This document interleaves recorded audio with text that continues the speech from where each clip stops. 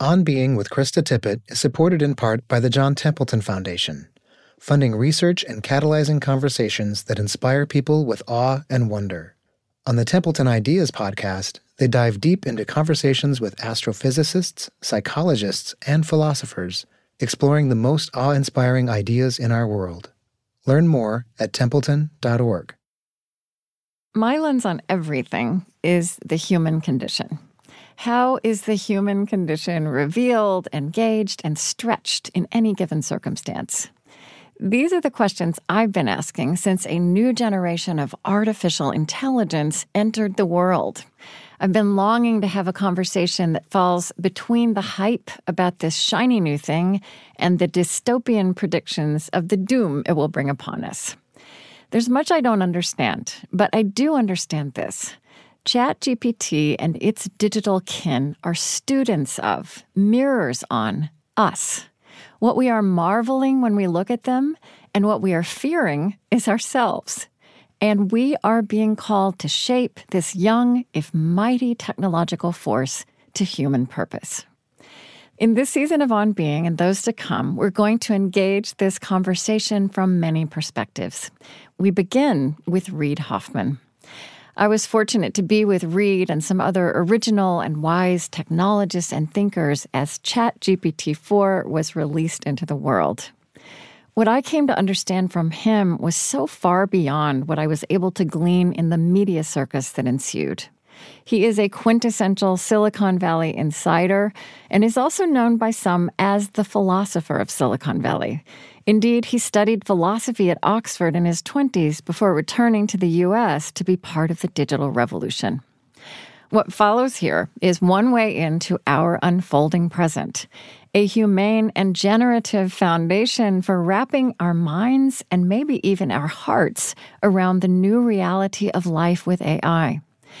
To be clear, I know, as do you, that there are many reasonable anxieties around this new technology and many unanswerable questions. But in this conversation, we venture into unexpectedly relevant places, like the nature of friendship in human life and what it would mean to create contained, boundaried AI, and Reid's use of words like delightful and elevating as qualities we can impart to this technology, which, as we are hearing again and again, is going to change everything. I'm Krista Tippett, and this is On Being.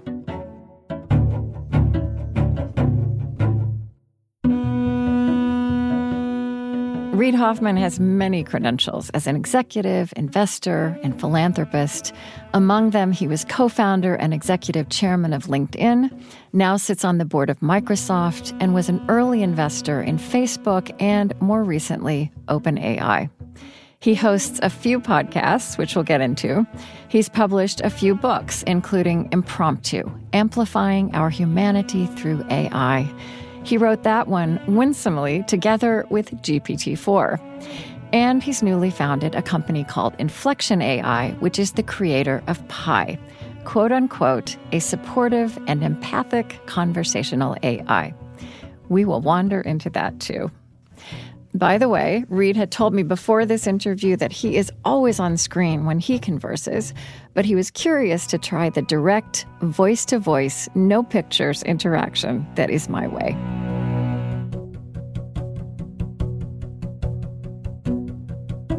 Okay, well, Reid, happy to have you here. How does it feel so far just talking to me in headphones? Oh, great. Okay. All right. I actually think it's very intimate because it's like, okay, I think that you are a Star Trek person just reading between the lines. I mean, it really is like the Vulcan mind meld, my thoughts to your thoughts. That's how I think of it. It's been just so interesting, just delving into you and what you've written and what you're out there saying and other interviews you've given and more of your story. It sounds to me, so you were actually born in Palo Alto in the mid-'60s, and it sounds like you were a child of parents who were themselves in their 20s and trying themselves to grow up. Does that sound? That is indeed correct. And but to some degree, all of us are always either trying to grow up or trying not to. Yes. One of the two. Yes. But I also think that was a certain moment, cultural moment, where people were also encouraged to be delving and perhaps not yet growing up, interestingly. And if I look at all the ways you are present in the world and are described by others, you are a philosopher and I would say a technology humanist and an entrepreneur. Also, in life and work, a lover and connector of human beings. I've seen you describe yourself somewhere, or at least quoted as saying that you are a mystical atheist, but with a deep interest in philosophical and religious questions. And I'm just curious as we start, how do you trace, if I ask you to do this, the seeds of these ways of being in the background of your childhood? Well, my parents were definitely youth of the 60s. Yeah. And so, my first concert was a Grateful Dead New Year's Eve concert that my dad took me to. Yeah. So tie-dyes and Shakedown Street and so much secondhand, marijuana smoke that, I got a little stoned. Yeah. But that kind of Californian open-mindedness, kind of laissez-faire, tolerance or encouragement of eccentricity, I think is all, part of what I learned is my identity by kind of going out and exploring and encountering other people and other cultures and, everything from other states to other countries. And I think that the way that it has kind of formulated my being is that Californian side has this kind of individuals should discover their own path, whether it's wandering in the trees and discovering the mysticism of it, or part of the reason why Silicon Valley's there, like go and build some technology or those things. And I think that is all. I hadn't realized how much of a foundation that was for me until I got out and became a student at Oxford and other places. But I think that's the foundation of kind of where my being started. But I also feel like, and perhaps this is was a bit in reaction to that. I feel like you also are always, you were at Oxford as a Marshall Scholar studying philosophy. I feel like you also always have kind of been insisting on depth. I feel like that's a bit of the voice you have in the tech world, and that's a little bit of a different move from that just everybody be themselves. Yeah, I hope so. Although to some degree, I think it came from reading science fiction of all things, which is thinking about the humanity as a scope. Like where is humanity going? What's the story of it? Why are we interesting kind of part of the evolution of consciousness within the universe? And and that's a little bit of a California way of thinking about it, or Northern California specifically. I think that this question about it's like, why are we here, kind of naturally leads you to that depth. We're both shaped by what impels us and what we react to. Yeah. And, part of it was a desire to be intellectually serious, which, kind of California culture is not typically. But that was my reaction against and this also needs to be there in vigor. Yeah. Great. So the conversation that I'm so happy to engage with you is really a conversation that I feel is not being had, generally speaking, culturally, about our emergent AI. I feel like the cultural conversation, obviously this is a generalization, you may be in places where this is not the truth, but I feel like, journalistically, culturally, it's pretty binary. It's, wow, this is cool, this is shiny, this is sexy, or it's going to ruin the world and kill us all. Right? It's either Star Trek optimism, or I think you've made this contrast. It's the dystopian vision of Black Mirror. But I was really fortunate to be with you at an event kind of just in the weeks after ChatGPT-4 kind of felt like it, burst, for those of us who weren't in tech, burst out of nothing and kind of landed on the world. And I'd like to actually start with some really basic definitions and understanding, because I also feel like that's missing a lot of times as people are being introduced to this. They're not really understanding what it is. And so would you just start to talk about, how would you explain, what is a large language model? And because the way I came to understand it from you, and also the wonderful Kevin Scott from Microsoft, is there's a way in which there's a real simplicity to this algorithm, out of which all of this complexity emerges.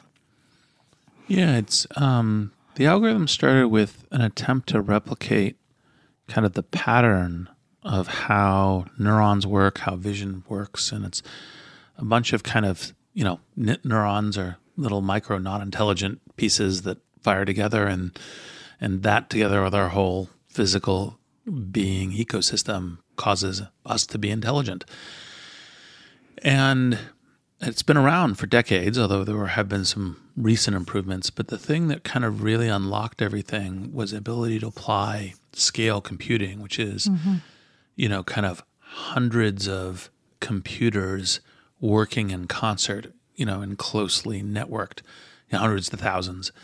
And part of what it is that it is like, well, what intelligence is to some degree is making predictions about the world to create generative models, which would make these predictions, which could also, of course, generate essays or poems or pictures.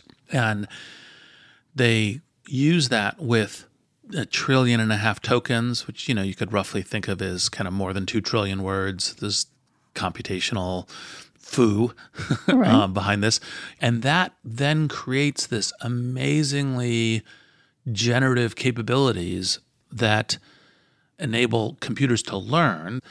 But what they learn is what they learn from the learning process, that then in that learning process allows them to act in ways that 10 or 20 years ago we would have said, well, that's what intelligence is, and that's what passing the so-called Turing test, being able to have a conversation with is. And that's where we are now. And we've kind of sailed past the Turing test, which was the previously unattainable definition of artificial intelligence with kind of a ho-hum in the background. And the Turing test was just that one would not be able to tell the difference, be sure that this was a computer, that this would give the sense of being with a human being, with a human intelligence. Exactly. That a person talking to a human and a person talking to a computer broadly couldn't tell the difference. But also from you, one of the things I came to understand is that whereas human intelligence and knowledge is siloed to the extent that we in any given person or any given discipline has certain special knowledge, right? Certain and huge, perhaps vast repositories of knowledge. But that because of the scale of the internet and of computing now, this technology has access not just to the full sweep of all kinds of human knowledge, but it takes them out of the silos and can see them together. Yeah. When GPT-4 was trained, it was trained on, 2 trillion plus words, which is many, many words. Yeah. More than a person would ever have. More than we could read in hundreds of lifetimes.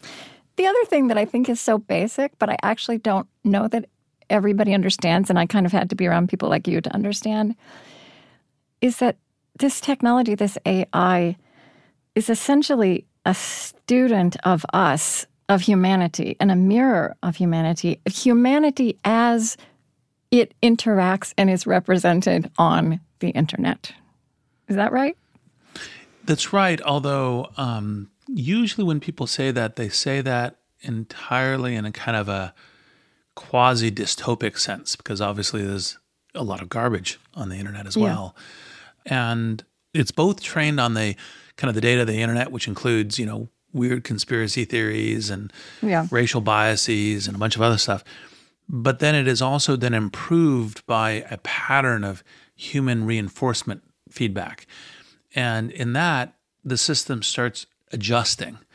And so the fact that, for example, you train on the internet and there's a bunch of, choose your poison of garbage, racism, sexism, and that's there, and there's a bunch of it, but you can actually train it away from that as part of the human reinforcement feedback. And so therefore, it isn't you're only what you get on the internet.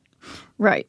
Well, and so I feel like this also starts to get at how this technological moment is also fundamentally different, just to compare it to the advent of social media. One thing I feel is that this has come along right at the moment where I think of very, very deep cynicism and kind of hardened disappointment and exhaustion with what's gone wrong with social media had landed. And so there's not so much an ability to step back and kind of see this as a fundamentally new development that actually is inviting human beings, both developers and I don't want to say users, and those of us who are consumers, participants, to have agency. How would you talk about what is fundamentally different about this technological moment, even just from 15 years ago of human history? Well, kind of at a broad base, one of the things where I've been thinking about technology is I realized that we have this kind of scientific classification of Homo sapiens, but I actually think we're actually Homo techne, which is we are constituted by our technology. We get superpowers from it. We have this superpower of recording this podcast, from thousands of miles apart. Yeah. We have superpowers of wearing our glasses and being able to see better. With our first bionic improvements. Exactly. Yeah. And so we have all these superpowers. Well, I think what AI brings, and as you know, I kind of argue to rethink it or relens it as amplification intelligence, is like a steam engine of the mind. It both can do some things where it's the agent of creation, just like, for example, automatic harvesters and so forth, or autonomous plane, driving can do stuff, but it also can do stuff that helps us and adds to our capabilities. And the capabilities aren't just intellectual, but they're also creative. I think they also can be emotional. And that is what is so astounding about this moment, because getting these kind of technological amplifications, this is a first in our history. But say some more about what is... Yeah, just say some more about that. Keep going. So, for example, like one of the things that, when I started thinking about this with, my co-founder, Mustafa Suleiman of Inflection, we have this agent called Pi, and we said... I've been playing with Pi. We'll get great. there. Yeah. All comments, very welcome. Yeah. All improvements, all suggestions. Yeah. And we said, well, look, the future, as we see it, is that everyone's going to have their own personal intelligent assistant that will be kind of a companion as they navigate life. And it's anything from, oh gosh, my tire is flat, how do I fix it? To I had this odd conversation with a friend and I'm trying to figure it out and I feel a little angry and disappointed, and am I right about that? Or, and the whole range in between. And that kind of gives you some context of not just navigate the physical world superpowers, which we've had a bunch of with technology, but navigate our social universe, navigate our perception of ourselves, navigate, kind of like podcasts like this one. It's really important to be able to have substantive conversations. People get lonely. Part of the benefit, and I'm not saying these things are going to be at all replacing of therapists, but conversations can be therapeutic because you can sit with something, you can share it with someone else, you can navigate that space together. And I think that's part of what we already see happening with these artificial intelligence agents, these tools. And I think that possibility of helping us elevate our own humanity in even spiritual ways, I think is valuable.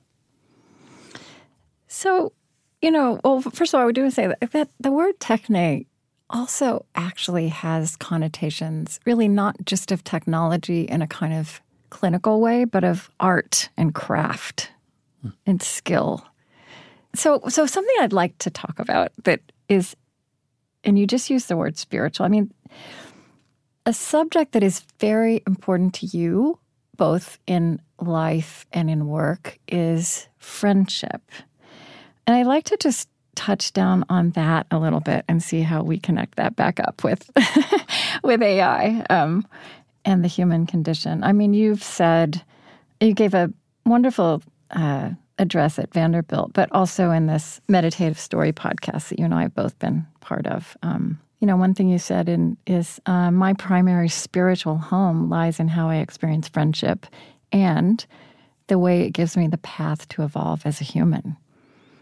Could you say some more about what friendship means to you as a human intelligence?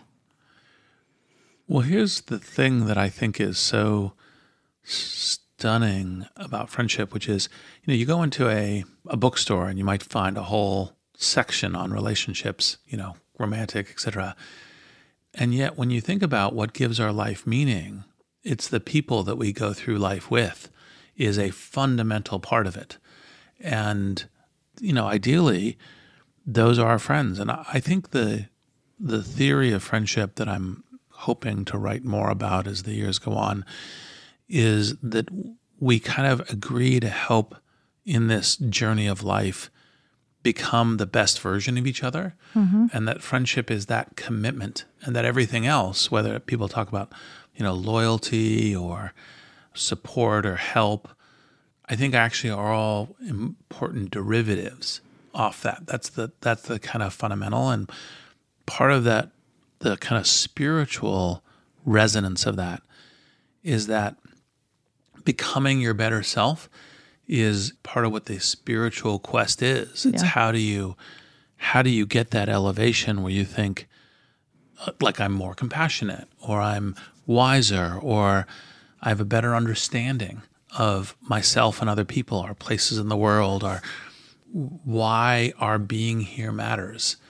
And I think friends, for all of us, but definitely foundationally for me, is how I learn, how that journey progresses, how I know which path to take and how to take that path in a good way, and how to learn and experience that path. And so, and by the way, in terms of, awesome, podcast conversations like yours and On Being, friendship is fundamentally about that conversation. Yeah. That a friendship is conversation.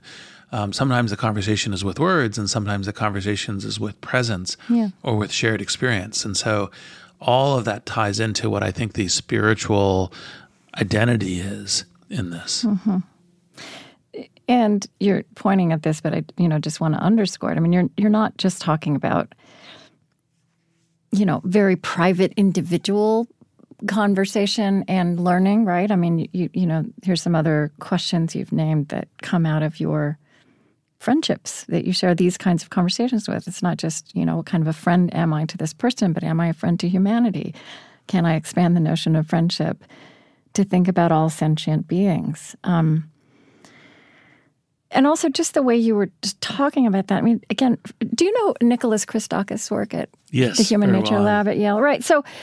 So friendship is an intelligence, and love and care are also forms of human intelligence. And it is a fact, and it can't actually be communicated in numbers, but it is communicated in tellings of history and stories that love and friendship, you look at any movement that changed the world, or even discoveries, right? Or even the creation of Silicon Valley. And there are these friendships between 2 or 3 people that are these critical factors. Is this aspect of human intelligence that we're talking about, is this something that remains ours alone to uphold in the world? Or does this intelligence we possess matter? Does it come into play as we shape these world-changing new tools that act like us and learn from us? Well, I think, our tools, both we shape our tools and our tools shape us. Yeah. And that's part of the kind of homotechne. And exactly as you've mentioned before, it's not just a kind of a question of efficiency or capability, but also of creativity, of our, art, of beauty.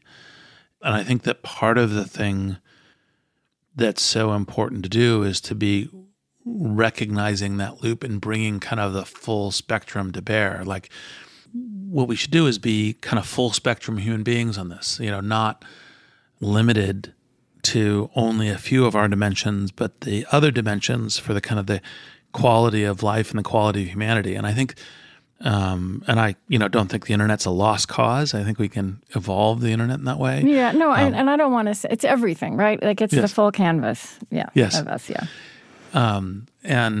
But I also think that, that's part of the reason why when thinking about AI is to say, well, it is this amazing new learning technology that learns from this process, but we shape that learning process, not to its micro detail, but in ways that can be very good symbiotic companions. And that's what we should be targeting.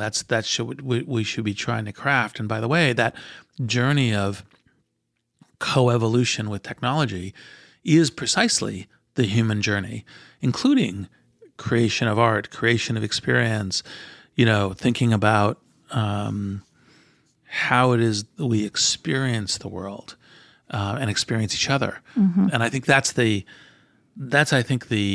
key thing that I'm trying to help more technologists think about, to try to bring humanism to the fore of it, because it can be and it should be.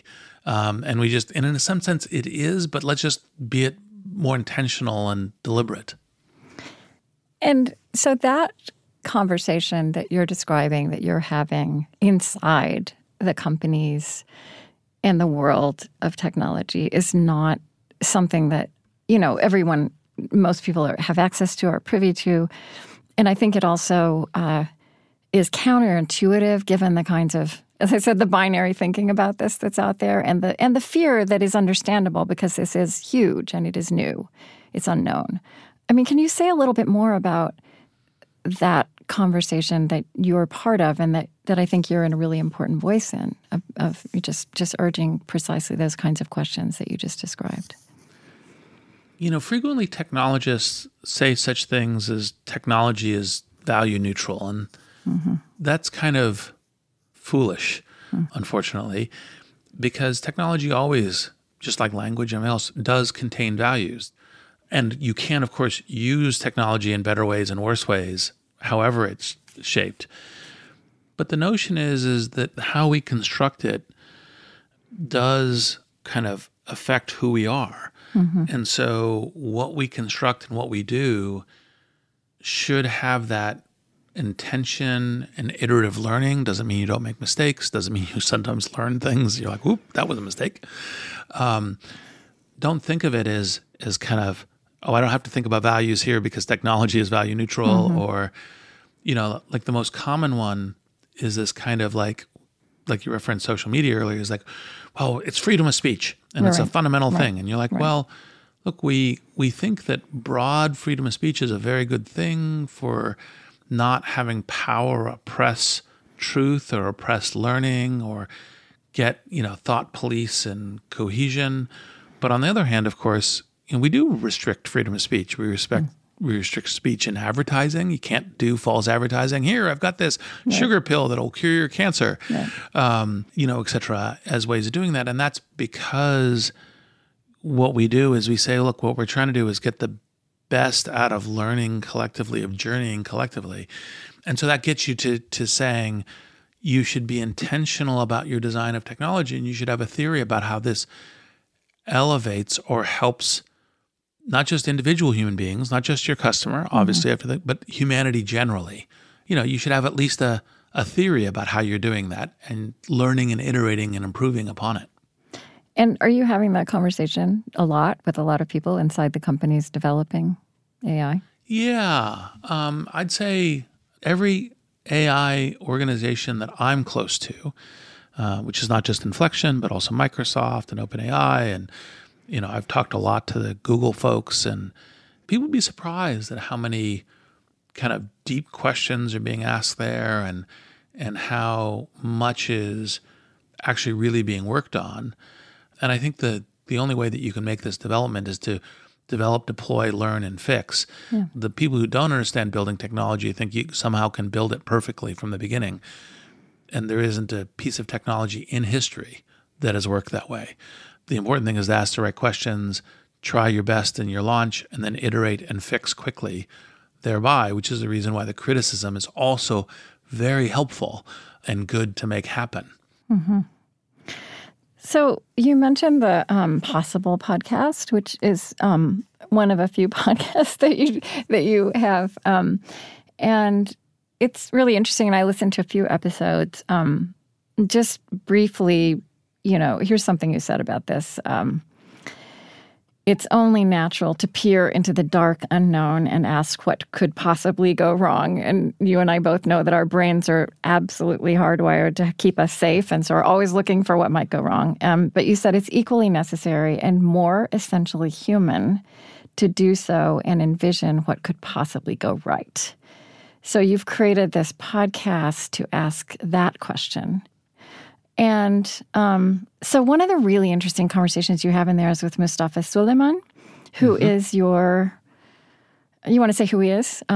He's my co-founder of our startup Inflection, along with Karen Simonian, and also the previous co-founder of DeepMind, which is at Google. At Google.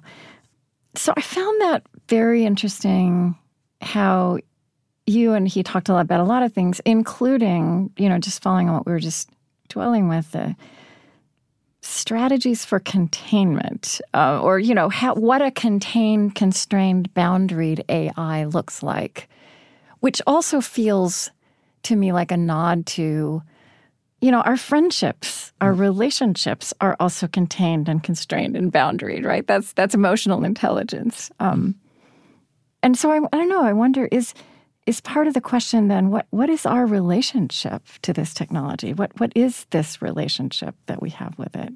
How do you think about this? Well, we're just beginning to explore that. Yeah. And part of what could possibly go right is you only create a better future by envisioning it and working towards it. If you live in fear and negativity, like, for example, if I said, well, there is an above 0% chance that every time you get into an automobile, you're going to die horrifically in a car crash. Which is true. Which is true. Yeah. We should never get into these cars. The thing we all do all day. Yes. Yeah. Right. And yet we kind of go, because it's so important to travel to see our family, our friends, go to work, et cetera. We kind of go, oh, no, that's equivalent zero. Yeah. Right. Yeah. And it's the same thing as to say, well, okay, how do we, when we're building this, like, what do I see when I see what AI can mean to people? I see a medical assistant that's on every smartphone, a tutor that's on every smartphone, not just kind of like the way you would use maps to navigate, but navigate all these other things that are really important. And just think about the human evolution and the alleviation of suffering that comes from that. And that's why we're, hitting the accelerator so much to get there and to drive towards that. And imagining what's possible. So what's our relationship? Well, our relationship should be one of human amplification.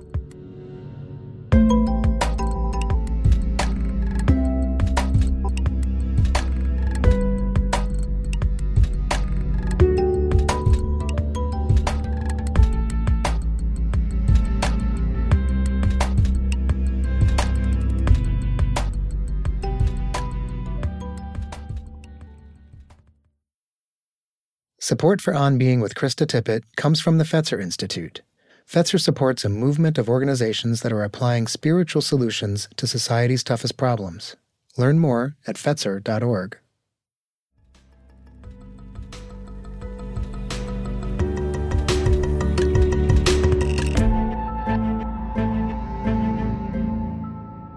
So Inflection AI, which is this company you've created, correct? It is, yes.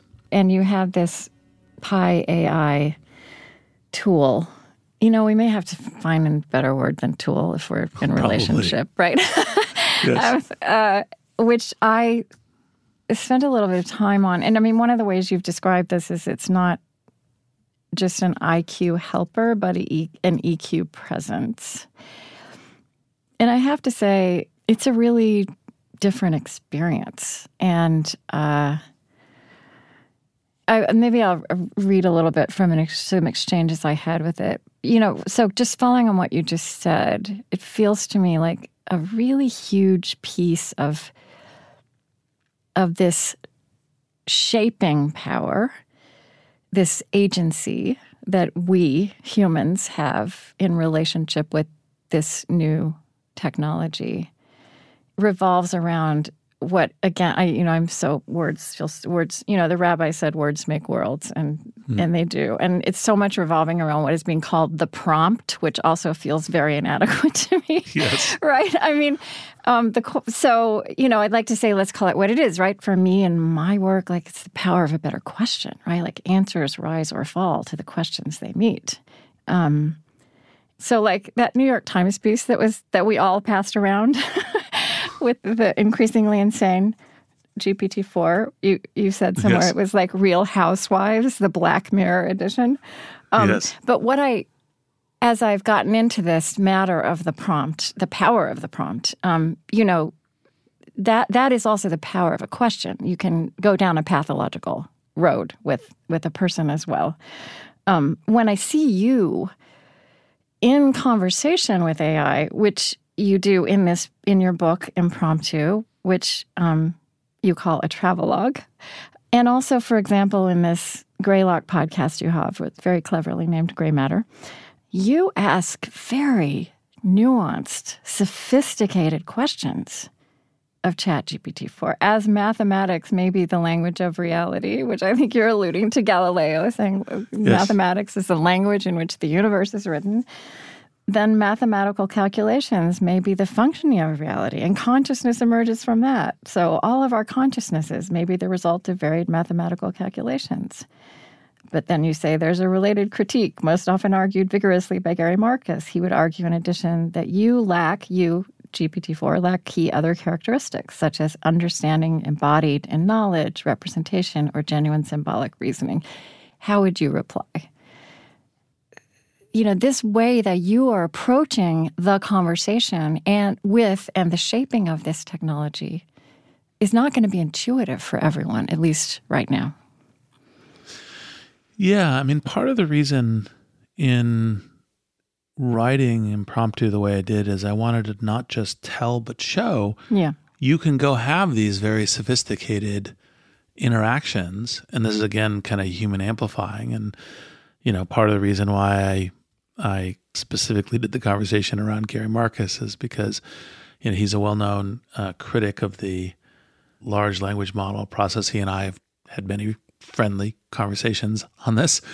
And I was like, well, okay, tease.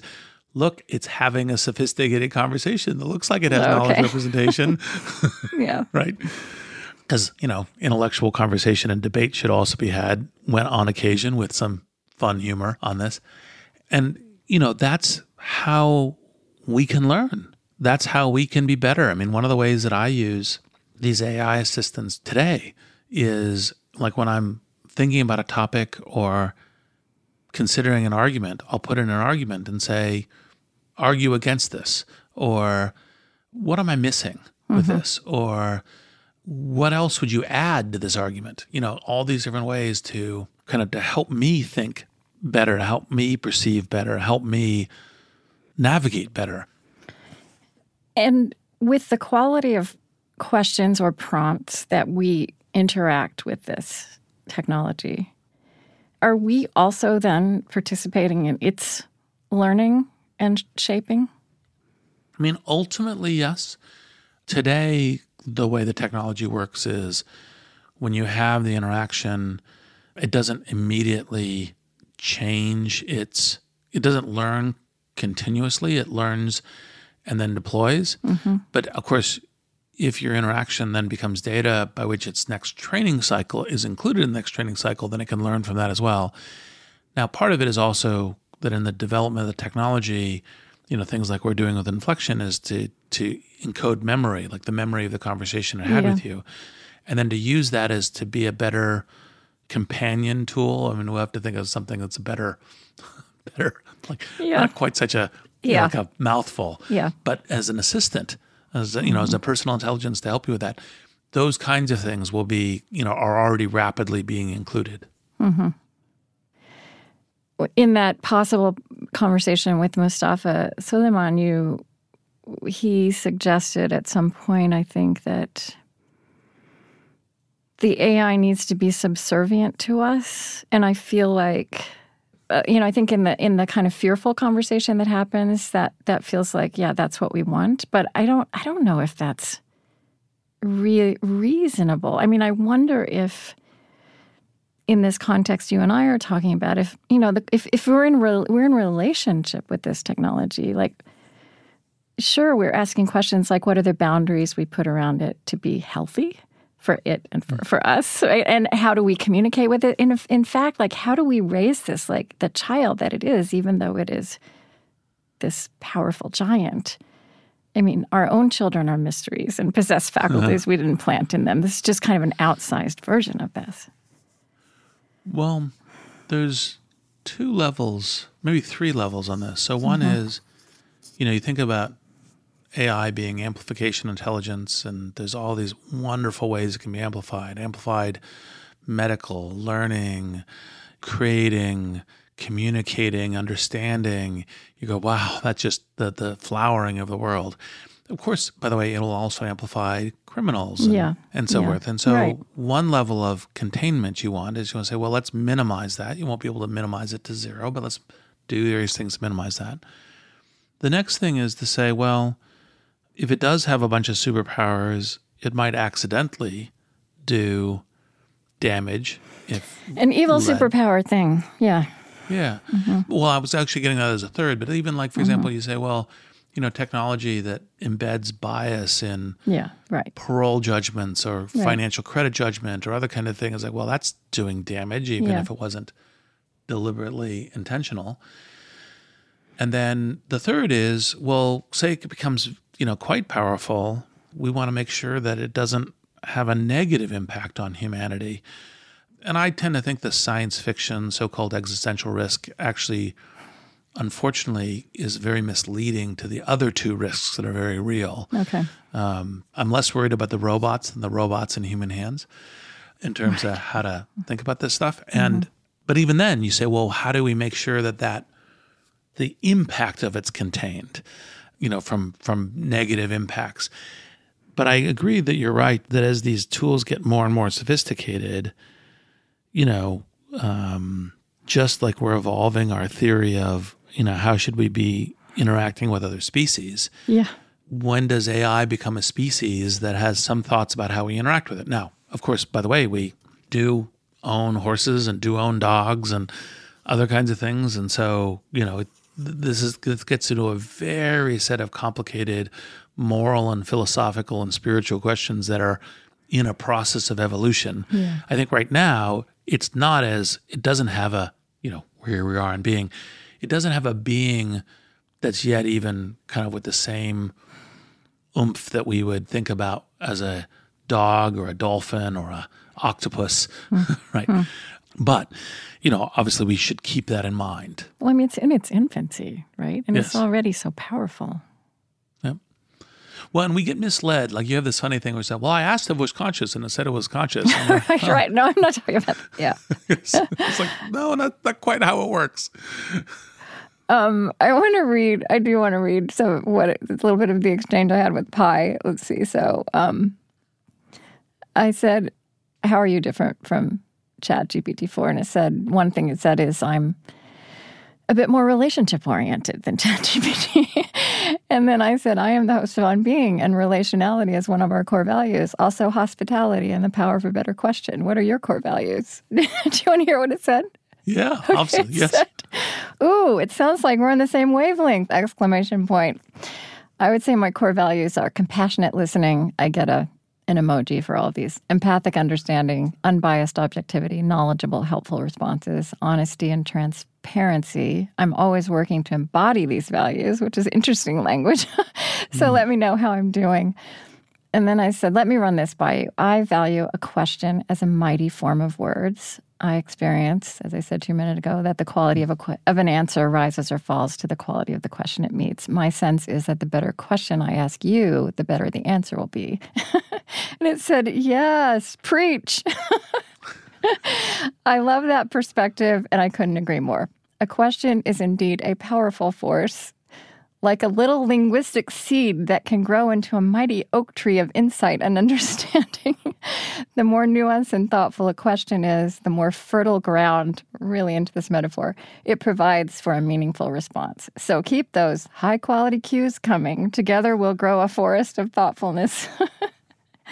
Does that please you when you see the way this I think it sounds awesome. I hope you do too. I do. It's just it is so interesting.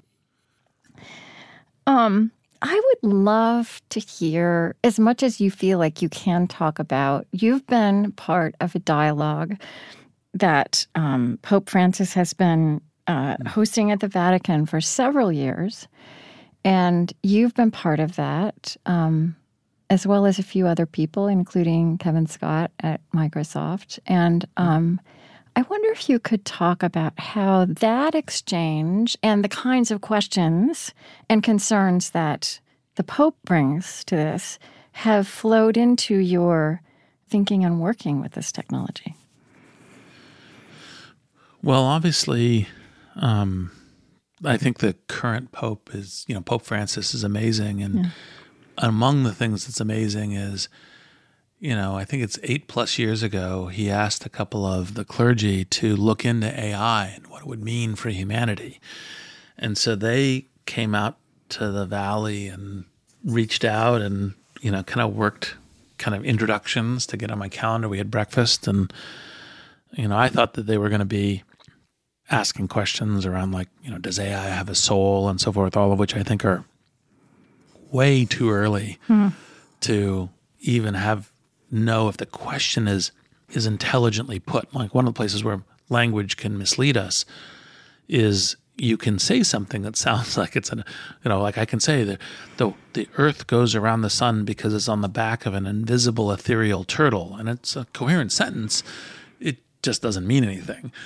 And so I was like, okay, we don't even know yet if those questions would mean anything.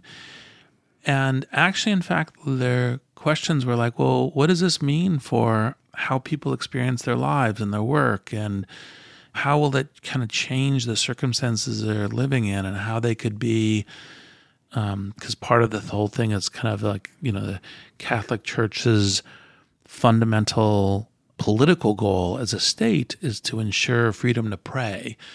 And they don't say freedom to pray for Catholicism, it's freedom to pray full stop.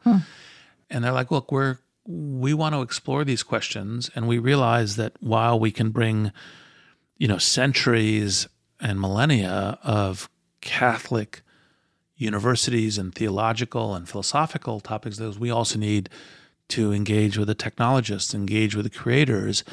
And we're told that we should talk to you and some of, these other friends of yours and so forth. And I was like, well, I think that's a great set of questions. Let's experiment. And the right way to do it is just let's have some conversations. And so we've been having a set of conversations where, I think one of the things that the technologists have said, look, not only do we come and bring our kind of perspective of humanism and what can be done with the technology, but we're learning things like what are the different ways that work is perceived as meaningful and even as this kind of a spiritual activity, and how would that play into having, in the language of Microsoft, co-pilots, in the language of inflection, personal intelligence, to be helping people with their work. What would that look like, and what would be the important questions to ask, and what would be the important ways of designing it? And I think it was amazing leadership by Pope Francis and the various people he's tasked with this to say, let's get ahead of it, let's be asking the questions, let's be in dialogue with the right people, let's make all of that work. Yeah. And I think it's been a learning journey for me too. It's been awesome. Yeah, I mean, how do you think it might have changed? Do you think there are things, questions, vocabulary that you've brought into the conversations you're having inside the industries that have emerged from being part of that dialogue? I certainly think, And I really want to say that a lot of the people who are building AI, whether it ranges from Demis Hassabis at DeepMind, Sam Altman and Ilya At OpenAI. Sugaver and Greg Brockman and Mira Murati at OpenAI, or Kevin Scott at Microsoft, or there's just a stack of people. They are actually deeply principled in asking the questions about, like, how is this good for humanity in different lessons. So it isn't that they were just kind of like geeks with math. They were concerned on these topics, and I've learned a bunch from them. But I think part of being part of the dialogue is to try to, back in 2015, said, well, if we could make an artificial general intelligence, hey, we should try to have it learn and train on questions, around kind of, call it Buddhist ethics, love for sentient beings and all sentience. And what ways would you look at that? What books would you read? We were trading interesting science fiction books to think about what are the different possible futures and how do you steer towards utopia as we evolve this technology. And, I, again, think that all of the super intelligent stuff is kind of too early and can be misleading relative to the technology in human hands. But I think that the dialogue is there. Now, part of it, just to share another thing, like I'm in a couple of weeks going to be giving the commencement speech at the University of Bologna. And one of the reasons I decided to do that, I've been thinking about the Renaissance and what we as technologists could learn from the Renaissance. And part of it is to have technology to have a really positive, enduring impact on humanity is to also think about beauty, and to think about how we kind of, ask a more beautiful question, Yes. live a more beautiful life, appreciate the beauty in one another and the world around us in much better ways. And I think that thinking about that is one of the lessons from the Renaissance that's important to bring into the dialogue of we as technological builders, because the Renaissance also had technological builders in so doing. And I think that's part of ways that I try to help influence or nudge the dialogue. I love from my conversations with Muslims across the years that, Islam sees beauty as a core moral value. And that proceeding from that, if that is a stake in the ground, that shifts all kinds of other things. I love that. Yeah. One thing I think I mentioned to you when we got into that first conversation, I'd love to draw it a little bit now, is I think one thing that happens sometimes in the some of the worrying and just the reasonable deliberation about what AI might mean, this new AI might mean, is there's this impulse to say, well, what is it that is always going to be distinct about human beings, right? Like, so what is it that it will never be able to do and that we have to kind of hold this ground? But I guess I also think about how the science-religion dialogue across time, a kind of false direction that it went for a while, after the Enlightenment was, well, let's keep a space for what only God can do that science can't do. But then science progressed, and then this space for God and for these kinds of this kind of belief and intuition and questioning got smaller and smaller and smaller. And that was called the God of the gaps.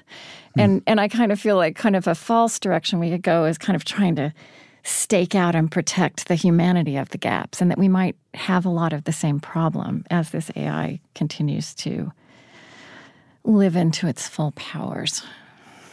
I think that's very wise because, the little bit of the progress of the field of artificial intelligence is, humans have this abstract cognitive capability so that we can play chess. Well, can play chess better than us. Or, right. It's not chess, Go, because it's so complex. Well, can play Go better than us. And so you kind of go, well, but whatever. And to some degree, I'd say it's like, well, but being human and the human role in the world, we never want AI to be more that than us, because that's what we naturally do. But also part of what we naturally do is we also adapt. And so part of the companion tool journey here should be where does this enable a whole bunch of new, beautiful, great things in the world and with each other, and not be trying to kind of constrain to, well, but, we write sonnets and it doesn't write sonnets. Right. Well, and that's already happening, right? Like, yes, again, that exactly. space is getting crowded out. They may not be great sonnets, but they may be great sonnets. Yeah. If they're not well, known. And also us working with it today can make even better because it's an amplifier. And so I think that's exactly right, is to not try to say, well, this is what it is. Only humans will be able to realize the actual nature of Gödel's theorem or observer effect in quantum mechanics. Or have emotions, right? Like yes, exactly. Yeah. But do you actually use it as kind of a question of, well, how do we make ourselves better in what we're doing? And to not use the demarcation of that line as the key thing, but to use the elevation, the evolution of ourselves as the key thing. And how do you think through this distinction between embodied, unembodied? I mean, I do, some of those intelligences we were talking about a minute ago with friendship are embodied. And even though we have thought for a long time about emotions as, actually everything is embodied. We're learning everything is embodied. What we've called emotional, what we've called spiritual. I feel like we were due for a reappraisal of what we mean by intelligence. I mean, I think Therefore I Am is really like it was a diminishment of what Descartes said. It's like a soundbite of what Descartes said. Yes. But I think Therefore I Am, I think we kind of lived that way. And the Enlightenment Western world has kind of thought that the most special thing about us is our intelligence, and in all kinds of areas, including how we are learning about the natural world, we're understanding that this is just not true. And then this technology just finally is going to be so much more intelligent in that particular way than we can be. And I wonder in that sense, not that we get protective about the space where only humans can be, but does it really, and I kind of mean this literally, does it in this way kind of enlighten us and potentially help us evolve coming back to our senses, like quite literally? Well, like one of the things that Fei-Fei Li of the Stanford Human-Centered Artificial Intelligence Institute does is she's like, well, one of the next big waves, one of her research programs is in embodied AI because she thinks there's a set of new things that being able to bring the AI stuff to helping us take the way that we navigate the physical world to the next level as going to be really good. And I think it's kind of the question of where you think, well, is there certain kinds of experiences, certain kinds of presence, is there certain kinds of knowledge or understanding or wisdom that come from being embodied? And that loop also matters. Now, I think that we will have that kind of AI directly connected into multiple of that, not just Fei-Fei's project, but also all of the things we're doing here. Because even when the AI is amplifying us, being our own personal intelligence, our own pie with it, that's also embodied and navigating because it's embodied and navigating with us. Yeah. So I think that's... We take it into our bodies. Exactly. Right. Are you familiar with Teilhard de Chardin, who was a Jesuit, like Pope Francis, paleontologist, early 20th century, helped discover Peking. Not in depth. Helped discover heard the name Peking before. man. Yes. Well, so one of the ideas that he had, so he was a scientist, right? He was a Jesuit and he was a scientist, and he was literally discovering the physical evidence of human evolution. But he had this vision that now, early 20th century, that we inhabit this biosphere, but that in the future, the biosphere would be wrapped by what he called the noosphere, which is human knowledge, right? That our powers of thinking and perceiving, and really what he described sounds a lot like the internet, but actually it sounds more like this AI. I've been thinking lately. And he believed that this would be the prompt, there's that word, for spiritual evolution. Which is an interesting thing to think. I mean, in some ways, I feel like that's what you and I are circling around here. I think so, because part of what you think of as spiritual evolution is kind of the question of how do you evolve the sense of how you have meaningful and good impact on yourself and in the world. You know, some of that's how you evolve your own wisdom, compassion. Some of that's relational in terms of other people in the world around you. And it's kind of tied to the kind of what is the meaning of being here? What is the meaning of being on this journey? And I think that's part of the kind of spirituality. And I think that's why even knowledge and cognitive things are part of that too. And I think that's where you look at kind of how spirituality has these overlaps. It's not just a pure question of moral values or what the order of the universe is, but is kind of this notion of leading a good life, where the good life is not just like the Hillel quote, it's not just for you, but also for the people around you and the impact that you're having on the world now.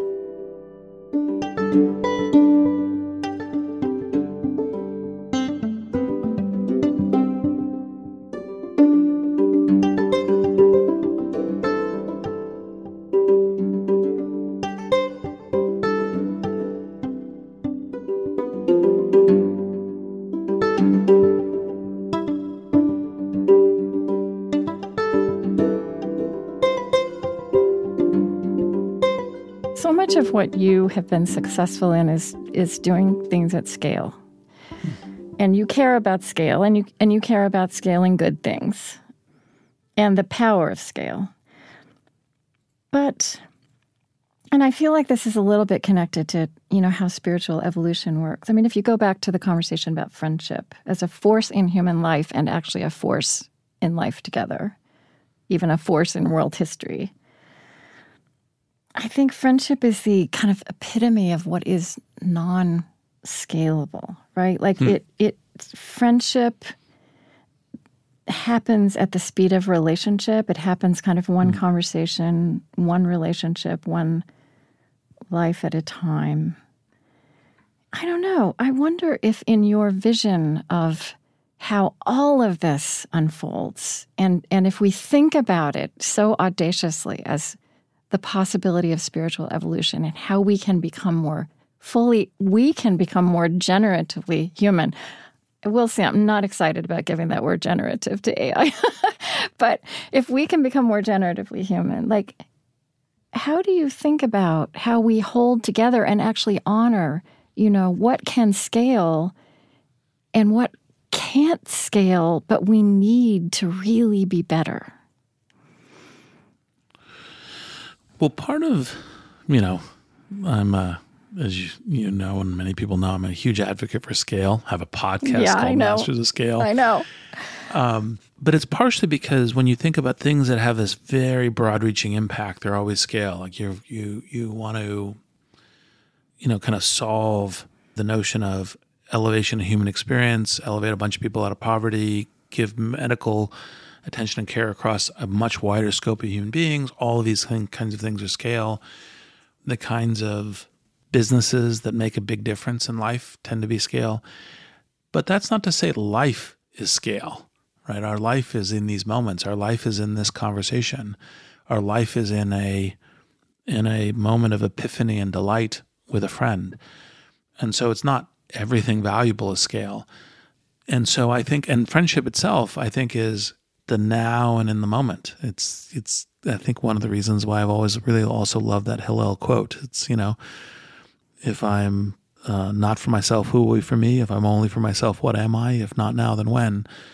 That's, in a sense, also an approach to friendship as a way of doing it. And I think that that's also important. But part of course, what makes life wonderful is that it embodies these kind of yin-yang dualities. It's both about the moment and about the greater impact. It's both about, kind of intellectual understanding, but also an emotional presence. You don't say either or, you say both, and you bring them together.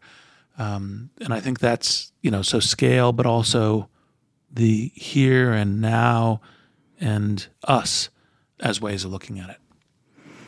I mean, let me just, I think one of the reasons there's a lot of cynicism right now from the kind of early social media experience, we were all just so excited and idealistic, I think, generally as a society about the connection economy. What I would say, at this remove is that these technologies did connect us, these platforms did connect us, but did not attend to the quality of that connection. It's not that quality didn't happen on them, but it had to be carved out kind of one space at a time. And that, to me, kind of gets at, if there is an honoring, even just an awareness of what is fundamentally human that isn't scalable, and if that intelligence is just held as we work with these new powerful technologies, like, this awareness that the quality of connection matters as well. I don't know. Do you see a place for that in how we shape this next chapter? Part of the reason why friendship is so important is because it's where people helping each other, learning from each other, journeying together, 1 + 1 is much greater than 2. Yeah. And in that relationship, and I think that quality of connection really matters. And part of when we think about how do we try to build this future together is how do we improve our ability to relate to each other, to relate to ourselves, to relate to the world. And, it's pretty obvious that we have a lot of work to do to do that. And so, but I think that's part of human aspiration. And back to the earlier threads, that's part of what is the spiritual quest to improve our ability to relate. Mm-hmm. And you think that can be a consideration in how these next generation AIs are developed? Absolutely. Look, it doesn't mean that everyone building them, everyone using them will have those intention. But I have complete conviction that that it's very possible that could be delightful and interesting and elevating, and that the projects that I'm working with have that at their core, the core of their being, in terms of what they're trying to do. So as we close, I want to get into the impromptu book that you wrote, Amplifying Our Humanity Through AI, which you wrote with by Reid Hoffman with GPT-4, which I think is a really helpful, different kind of introduction to this technology than a lot of what's out there. I'm going to read a little bit. I'm going to ask you to read a little bit too, but I want to read this. This is near the beginning, where you ask GPT-4, what's the best way for humanity to take advantage of this imperfect but extremely powerful new tool? Oh, and what you said is, how should human beings view and interact with you, a powerful large language model? And here's a paragraph from that answer, which strikes me so much like one of those labels on a drug, like here are the warning and contraindications. This is GPT-4. Human beings should interact with a powerful LLM with caution, curiosity, and responsibility. A powerful LLM can offer valuable insights, assistance, and opportunities for human communication, creativity, and learning, but it can also pose significant risks, challenges, and ethical dilemmas for human society, culture, and values. Human beings should be aware of the potential benefits and harms of using a powerful LLM and seek to use it in ways that are aligned with their own and others' interests, rights, and well-being. Human beings should also be curious and critical about the workings, outputs, and impacts of a powerful LLM and seek to understand, evaluate, and improve its reliability, transparency, and accountability. Human beings should also be responsible and respectful towards a powerful LLM and acknowledge its limitations, uncertainties, and dependencies, as well as its contributions, achievements, and potential. It's very thoughtful. Yes, although, by the way, the funny thing is of course, my own personally written next sentence on that is the irony here, of course, is that GPT-4 might not get funded with that pitch. Yes, exactly. Yeah, let that stand. Yes. So I wondered if you would read at the very end of the book. This is page 236 to 237, where you asked, your question was, describe a future world, this is of GPT-4, describe a future world where AI tools have significantly increased society's overall productivity, prosperity, and stability, and ample safety net systems ensure that the housing, education, and healthcare needs of every individual are more than sufficiently met, but human beings play less and less of a role in determining their own destinies. And then you said, reply in the style of Henry David Thoreau, 200 words max. So would you read the reply that you got to that? I would be delighted. Let's see. Here we go. Just pulling off my glasses for easier reading, speaking of technologies. Yeah. I live in a world where machines have outstripped us in every art and science, where they manage our lands and resources, our laws and policies, our commerce and culture. They have freed us from toil and hardship, from ignorance and disease, from strife and violence. They have given us abundance and comfort, security and harmony, leisure and entertainment. They have made us their beneficiaries and their dependents, their pupils and their pets. But what have they left us of ourselves, of our dignity and our freedom, of our creativity and our spirit, of our purpose and our destiny? They have reduced us to passive consumers and spectators, to obedient followers and conformers, to complacent dreamers and escapists. They have dulled our senses and our souls, our curiosity and our courage, our conscience and our will. They have made us forget what it means to be human, to be alive, to be awake. I do not wish to partake of their bounty or their benevolence, to be grateful for their gifts or their guidance, to be content with their order or their peace. I wish to reclaim my own nature and my own voice, to exercise my own reason and my own choice, to pursue my own values and my own goals. I wish to live deliberately, to front only the essential facts of life and see if I could not learn what it had to teach and not, when I came to die, discover that I had not lived. In your reaction to that answer, to that statement? So, frankly, I'm with GPT-4 and Henry on this one. That's not a world I'd consider a win. Yeah. Because, becoming almost like protected children is not the way we grow. Like part of the journey from child to adult is a journey of learning your agency, learning your autonomy, learning your path. Doesn't mean that there isn't, kind of like we have rules in society and we live together and we have some restrictions to living together, which I think is important as part of society. But that journey is our amplification of ourselves, of our being, of our capabilities, of our experiences, of our knowledge, of our wisdom, our spirituality. And I think that's that coevolution. And so even if we were to make machines that were super powered in all of these ways, I would want us to still have this journey of discovery, of becoming, that is still part of what I think is the essence of human beings. And I believe in that. And I'm trying to share my perspective in whatever words I can help with.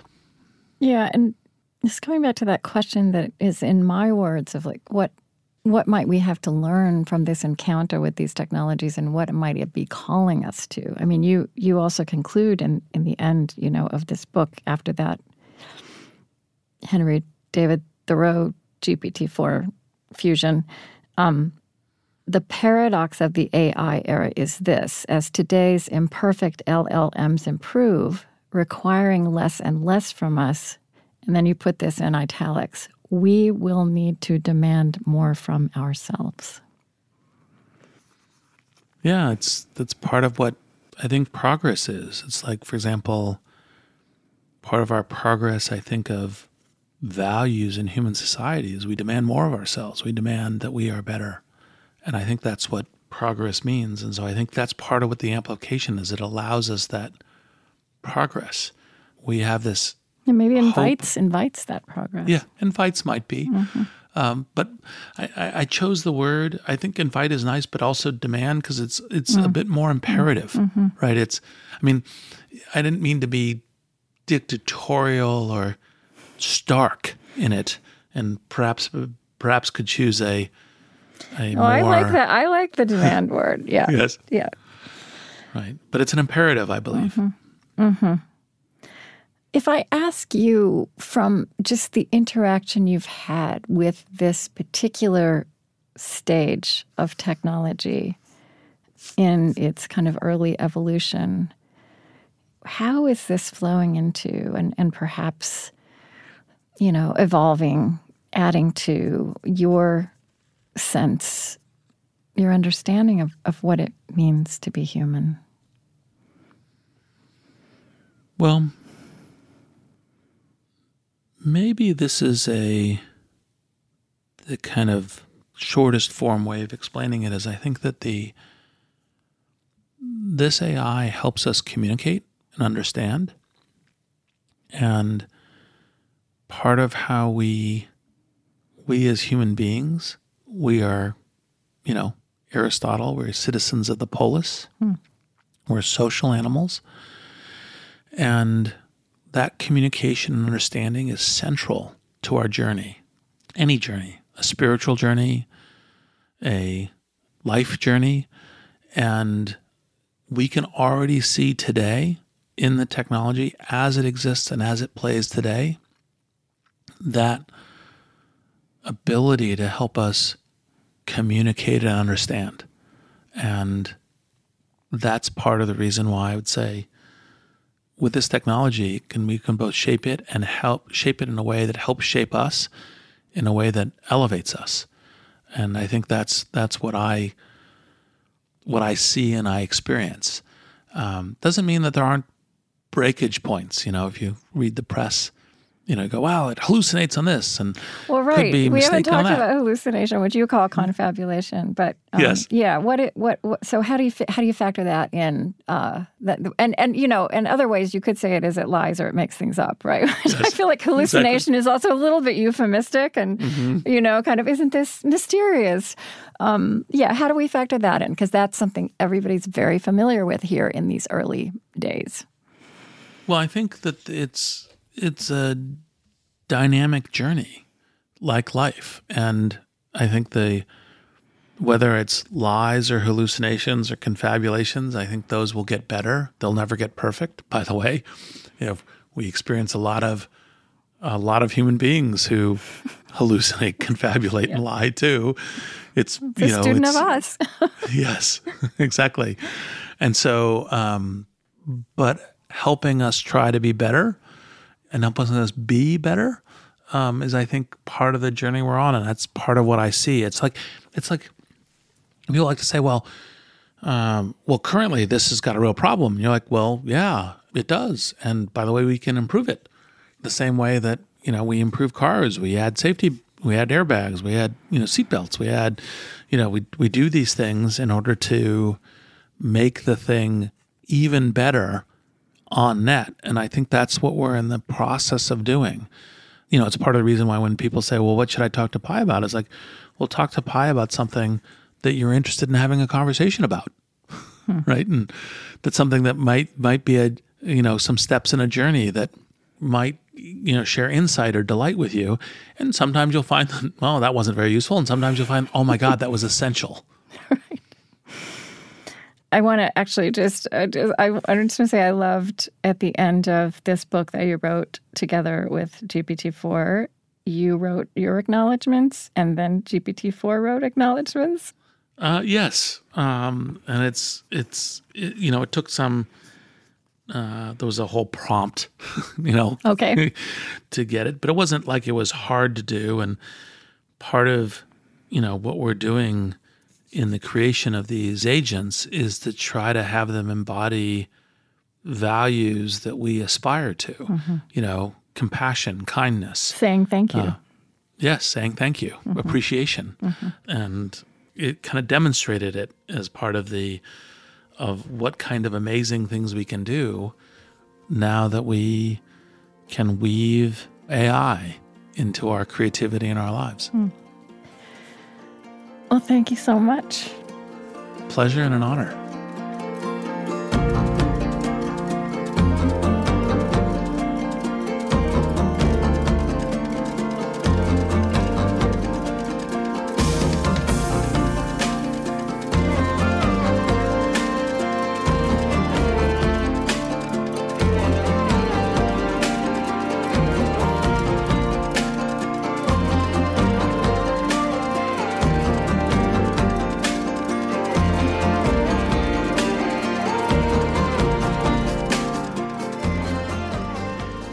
Reid Hoffman is co-founder and former executive chairman of LinkedIn and a partner at the venture capital firm Greylock Partners. His latest book, which he co-wrote together with GPT-4, is Impromptu: Amplifying Our Humanity Through AI. His newest venture is Inflection AI, and he hosts at least 3 podcasts, Masters of Scale, Gray Matter, and Possible, which will launch its 2nd season this fall.